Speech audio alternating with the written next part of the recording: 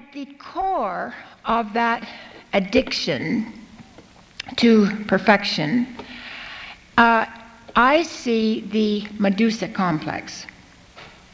The Medusa was put into the pit by Athena, the very beautiful goddess of wisdom in Greece, who became jealous of Medusa and threw her into a pit, making her so ugly that anyone who looked at her was turned to stone. She had these snake locks that went out and just went for more and more and more and more. I want, I want, I want, I want.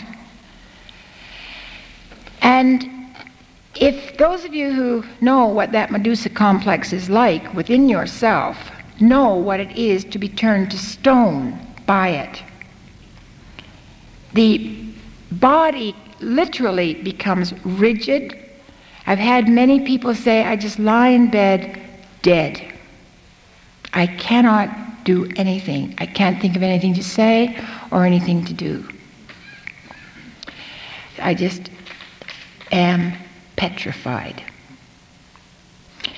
So in the myth,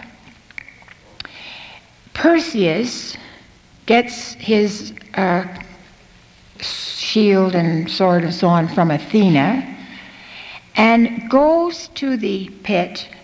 By using the shield, he is able to approach the Medusa, looking in the shield, not at her, because to face the witch straight on is to be turned to stone. So he looks in his shield and takes off her head.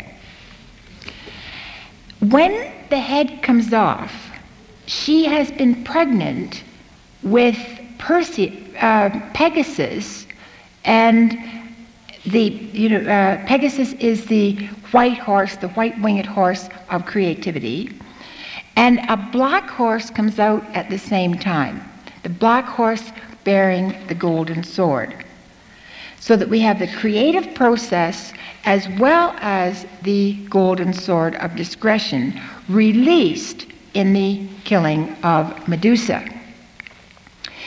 Now, I would like to just think for a moment about what that Medusa is in our culture.